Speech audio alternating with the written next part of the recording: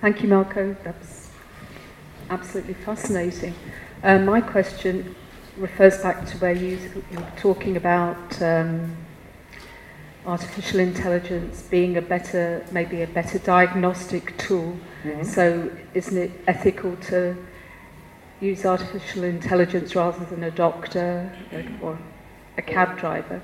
And I would say not necessarily, because I think our world is changing so rapidly because people are being denied an aspect of their humanity, which is to earn a living, to work, to feel valued, to contribute. And, that's an important part we need to reconfigure it in the interests of humanity, because I think there's a lot of suffering in the world now. There's been a lot of good from computerization and I guess the coming of artificial intelligence, but there's huge issues about human beings, and I think there's an area of development where maybe some developers of artificial intelligence would like to replace human beings, and that's hugely worrying for me.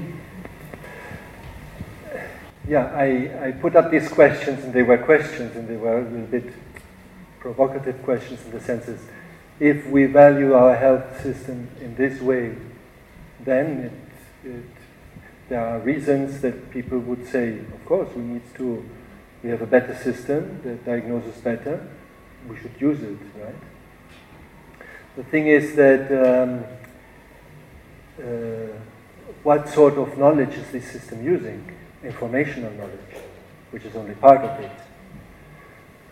We all know that a physician can know a lot about the human body and about our problems that we have, but then we ourselves have a knowledge of our body that no physician, no scientist, and nobody would have, because we are living and we are part of it, and we have this direct experience, which is not informational knowledge.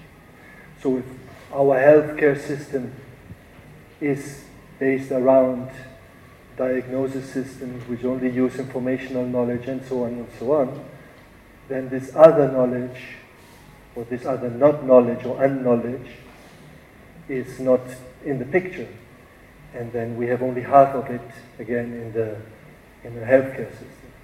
So how should we as societies, and I don't know, but how should we look at illness and care and healthcare and all these issues in a way that has room for everything, and that we can use the tool for this informational work, but we also we use the knowledge that the physician has and patient has and so on to make a more holistic approach to this. That is what I say, what I mean. When I went to the question, I was obviously this only in this information sense, but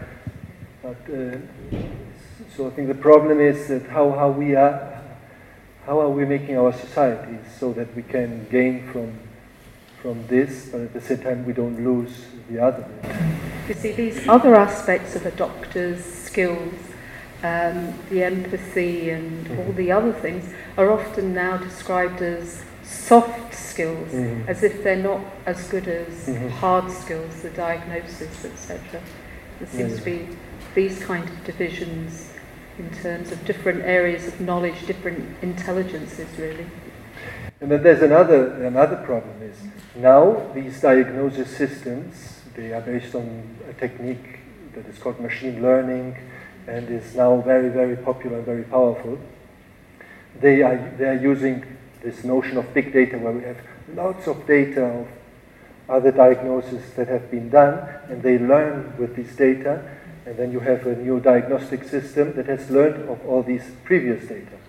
Now this previous data is diagnosis done by humans, human expertise, that is now put into a computer system that improves this, okay, because we have this expertise. But now imagine that from now on we get rid of the humans, and now the computers continue doing the diagnosis. Then the whole other diagnosis that will come in the future will be computer generated. And then the computers learn from the computer generated diagnosis. And the human expert is not there anymore. And this human experience that has this other dimension that was not informational, that led to this data, is lost. And even the expertise might be lost. If the physician does not practice diagnosis anymore, he will lose the capacity to do that. And so these are issues that we need to think that these artificial intelligence systems are based on human knowledge, but if we get the human out of the loop, then we lose that as well. So, thank you for that. My question is around mistakes. How does artificial intelligence handle mistakes in relation to the human experience where mistakes are so fundamental to learning and to growth? And the second question I have, if I can, while I've got the mic, is around Sheldrake's theory of morphic resonance. Can machines have morphic resonance? With respect to the first question, well, the way machines learn is it's an information-based kind of learning, in the sense that there is a technique called reinforcement learning, which learns from the successes and from the mistakes. So things that they take a decision, if this thing goes wrong, it's a mistake. And then a feedback loop changes the way the system does the decision making, so that it, with time, does better and better and better decisions and less mistakes. But the question is, how do you measure this success and these mistakes? Because again, we are in this system where we have a utility function or a performance measure, where we look how good it performs with respect to this measure.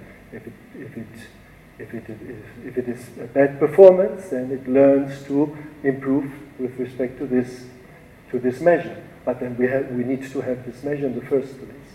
And this measure in the first place is again based on an idea that we can have a measure, that we can value what is good, better, or not, and that we can have a quality that can be compared, and so on.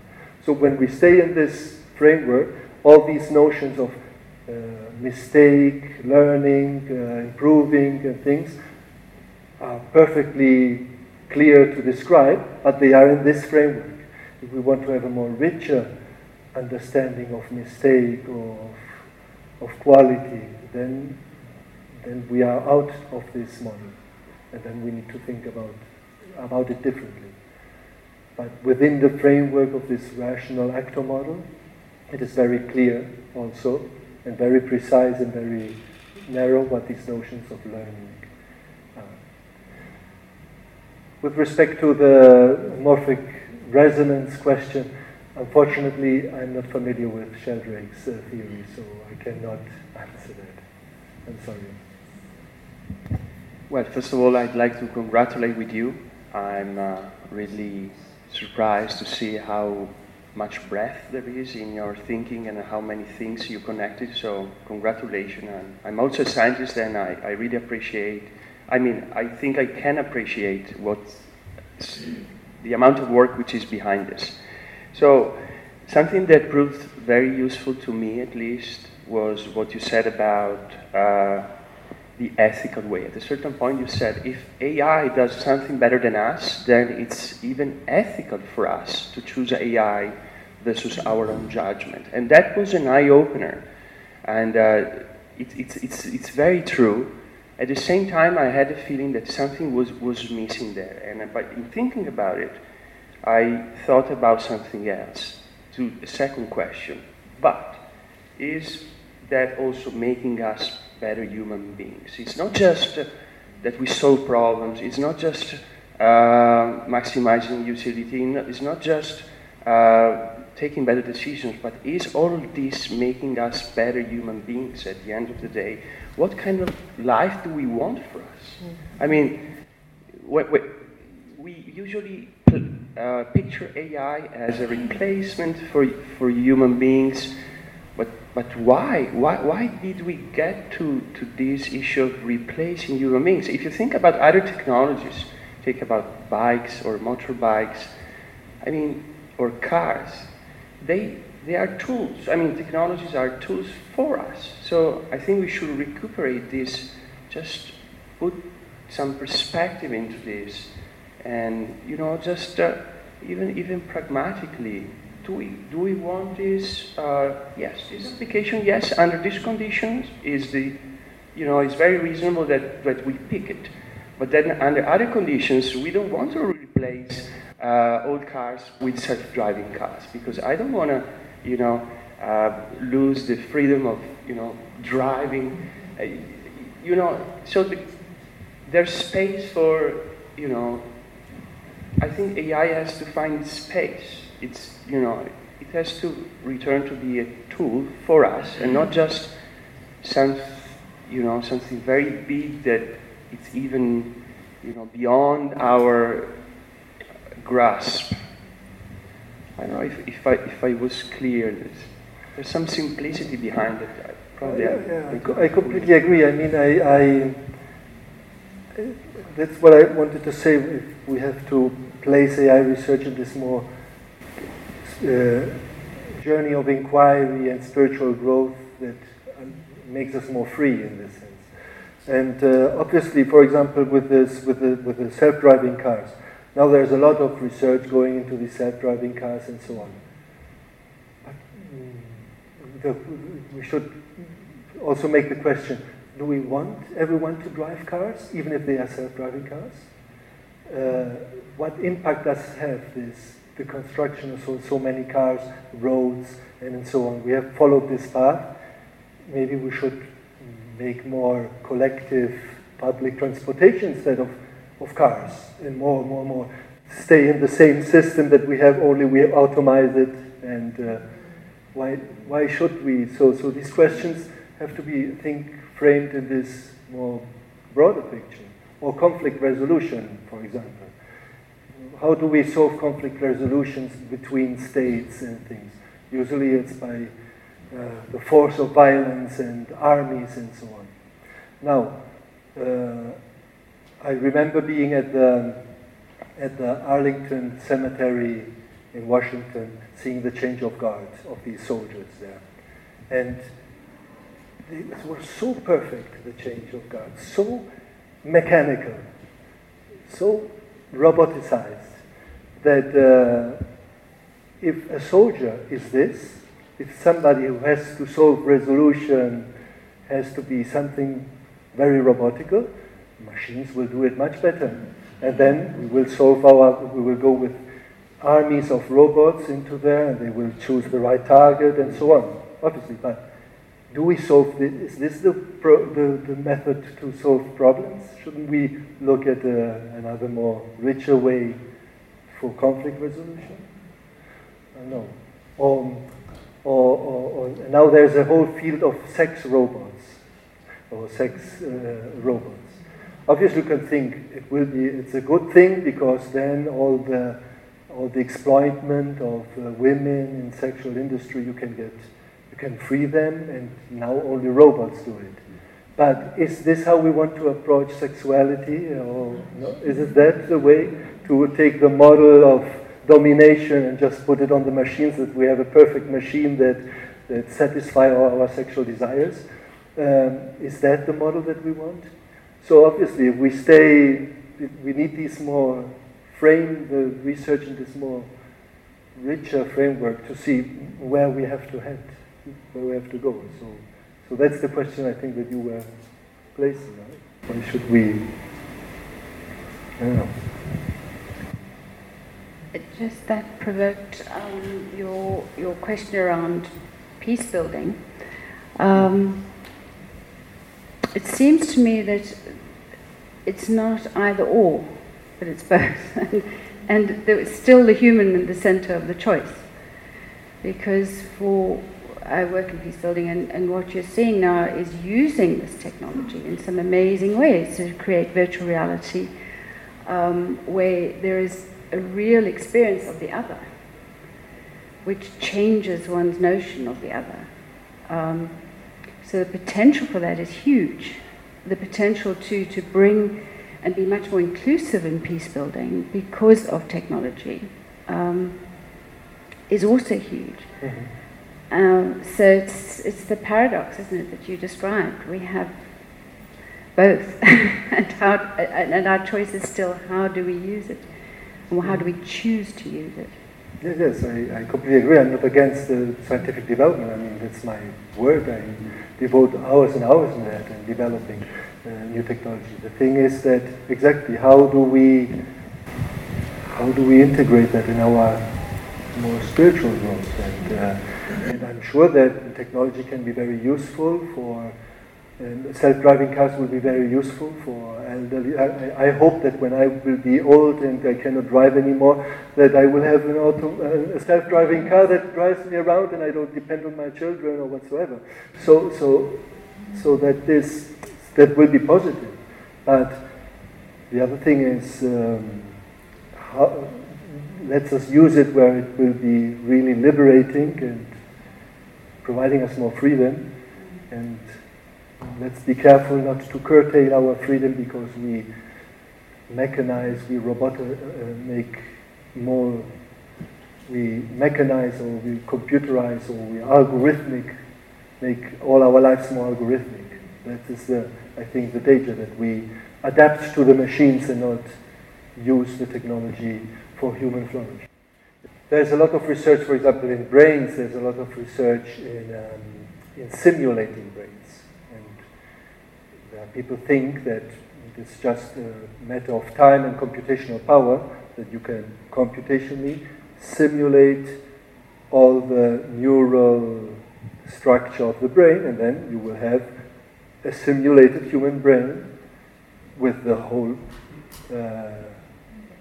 power and capacities of this brain.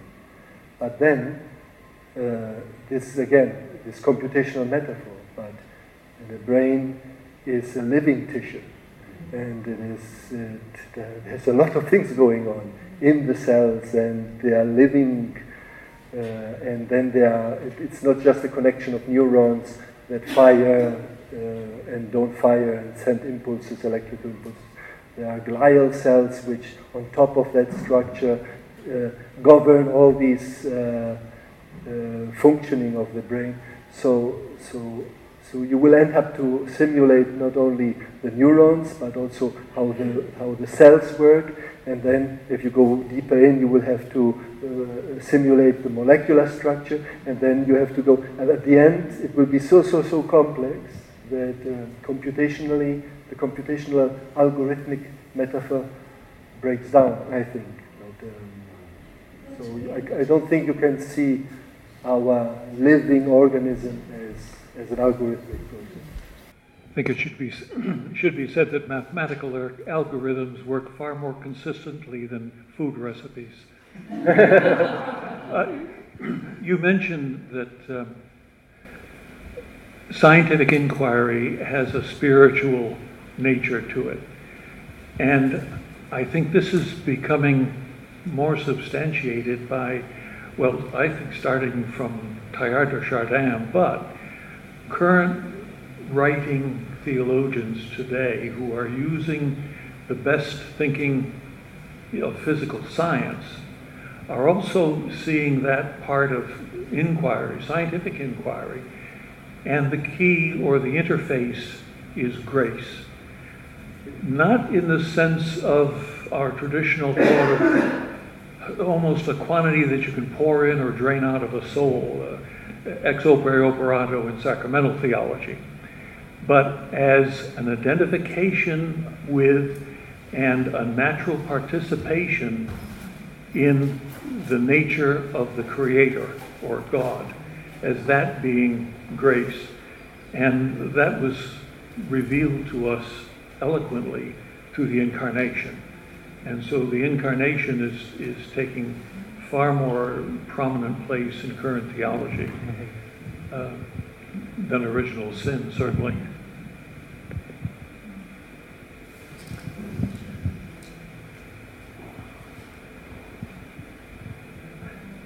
Yeah, when I was saying that that scientific inquiry has this spiritual or contemplative core, I was referring to this inquiry itself,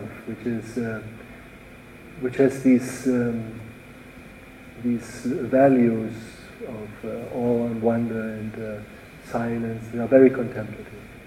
And I think current scientific research, what is happening is that it is somehow the professional practice somehow pushing you away that everything. So PhD students start with a passion for their work, and then they end up fed up by the scientific system, which tries to take out all of this and just being a machine producing papers to exaggerate, but somehow to recover this contemplative dimension of the research itself, something that is, I think, very relevant.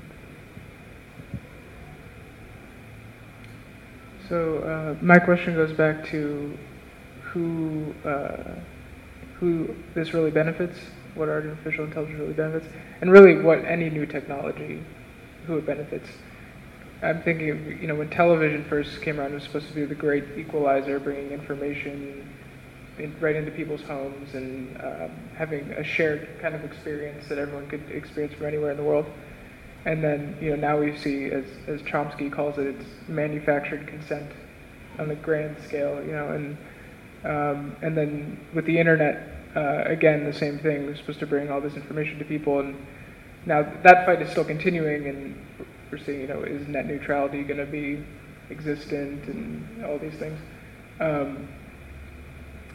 And, granted, I think the question of the singularity, which I think has been implicit in all of this conversation, is a big concern. But my question is, I'm wondering if the more pressing concern is, does artificial intelligence just benefit the existing power structures now? Currently, you mentioned the example of police forces using artificial intelligence and just exacerbating racial tensions that already were existing. So just your thoughts on that. Yeah. I totally agree. I don't think the singularity is, by some thinkers, they call it the moment in which computers will be more intelligent than humans. I think it's not the big problem, and that's what I wanted to explain in this talk. But more this other thing, how we of society, how are we structuring our societies, and that can make these problems of not solving the power distribution, but even making it worse, right? And these are the things that are really a danger of this technology and of other technology or scientific advancements, if we are not careful with how it is deployed. And so on one side it can be very helpful, and it has had to trigger democratic revolutions and all kinds of things. But on the other hand, it can also give a lot of control to those that already have. Talking about, somebody this morning I think was talking about Eastern and Western minds and the different ways in which we perceive reality. Is there a big difference in this, in the technological, scientific consciousness? Is the whole of scientific research a westernized, Western thing now, anyway? The other, which I'd like you to go back to that, if you could, a little bit, and also to comment on the idea of culture, because we were talking about how consciousness is conditioned by personal experience, but it's also very much conditioned by culture, which is a system of symbols and language and metaphors. Underlying them all, we would say, I think, is a common experience, contemplative experience, or contemplative vision or perception of reality, which is universal, makes us human. But there is that experience, as soon as it begins to be shared or commented on or applied in some way, becomes embodied not only in an individual, so you have many different mystics, like Raymond Lull, very different from the Cloud of Unknowing or others. So you have the particular individual embodiment of that experience through countless individuals, but it will always be embodied in a culture, whether it's Buddhism or Taoism or Christianity. And of course, we're always going to be trying to translate them or to relate them to each other some way. Could you comment on that? So the way I see it is so obviously the scientific and technological development is very much driven by these Western metaphors or cultural structure. And as I said, I think the kenotic inquiry or this other path of inquiry will have to draw from all the wisdom that we can, from the wisdom traditions, East, West, and from all the ways it has been embodied in individuals and in communities. I don't know if they can be so the way they have to be integrated will be probably depend on the individuals and communities themselves that will have to do that. I think that's one of the important things that I think are relevant for the future of our societies, is that we cannot anymore leave the scientific and kenotic inquiry to particular individuals or particular groups, but it will have something that the whole human family will have to do, and we will have to value different ways of doing it as well. I don't think there will be one way to pursue. So we will have to be able to harmonize all these different cultures and ways and value systems, and to integrate them in the advancements of our humanity, I think. But that's the challenge. And to be able to do that, I think that's where the contemplation, I think, is very relevant, because it allows us to be linked to one cultural system or one way of expressing things, but to be able to see the wisdom in all of these traditions. So I guess like the challenge is to integrate that in with our scientific inquiry as well. I don't know.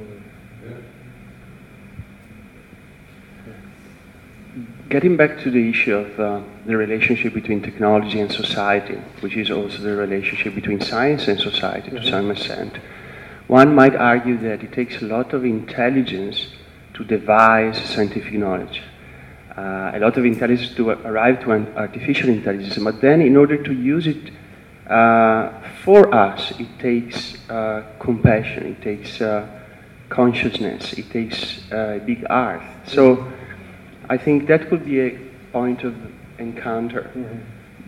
The recognition that science does its part and cannot do it all. And if you want to force science or technology on society, then you are forcing it it's somehow disrespectful towards society to wanna force it. Because if you think about it, it's not just the inherent properties of technology that make it good or bad for society. It's the way it gets introduced into society.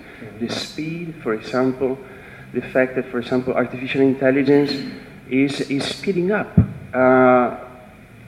It's probably too fast. It's proving disruptive, especially because of its speed, not because of inherent properties, because it's displacing too many people out of work, and there's no time for them to get re-educated. So the issue, again, of not just caring about what we are doing, but then how we propose this to the rest of the world becomes crucial for the end results we get. And to me, that speaks of the need for scientists to engage more with society, to get out there, to understand what the impact on the ground of, that their technologies will bring. Because sometimes within academia, I have the feeling that there's not much awareness of what it means. I mean, we know very well what we are doing, and then we think it's good for everybody else, but the reality is that in wanting to force our technologies, our inventions, our knowledge in a very fast way, and we create a lot of damage. And so it's probably an issue of speed as well. It's not just what we are doing, it's how we then handle it. I don't know if you agree, I don't know. And also the other way around, we all of us have to be critics of what science does. Not only the scientists have to be know what they do for society, but all of us need to voice our criticism about what we do with this scientific advancement.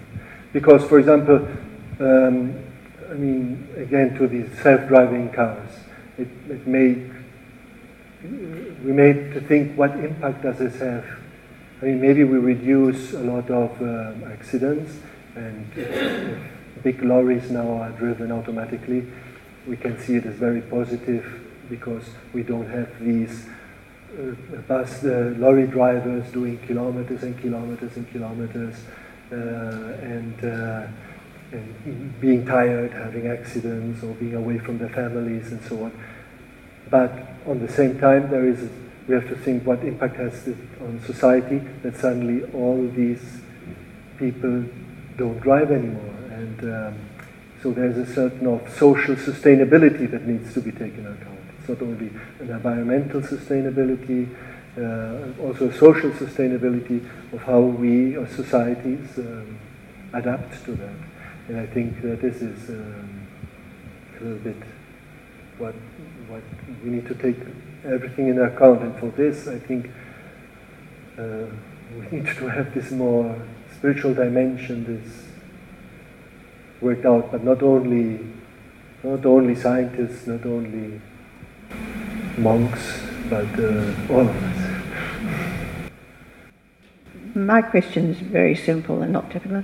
I mean, are you an optimist or a pessimist?